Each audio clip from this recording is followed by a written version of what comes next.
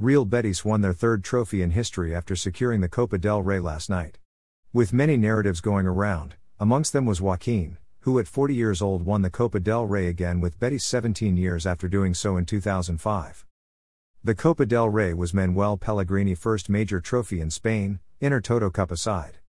Making Pellegrini a manager that has won honors in every country he has managed in apart from China. Barca forwards excel in shooting drills ahead of Rayo Vallecano match. Many pictures emerged of 22-year-old left-back Juan Miranda as a young Real Betis fan ahead of the 2005 Copa del Rey final. Football España reported. After a short stay with Barcelona and a loan move to Schalke, Miranda returned to Real Betis last season to represent his boyhood club. Miranda took the decisive penalty.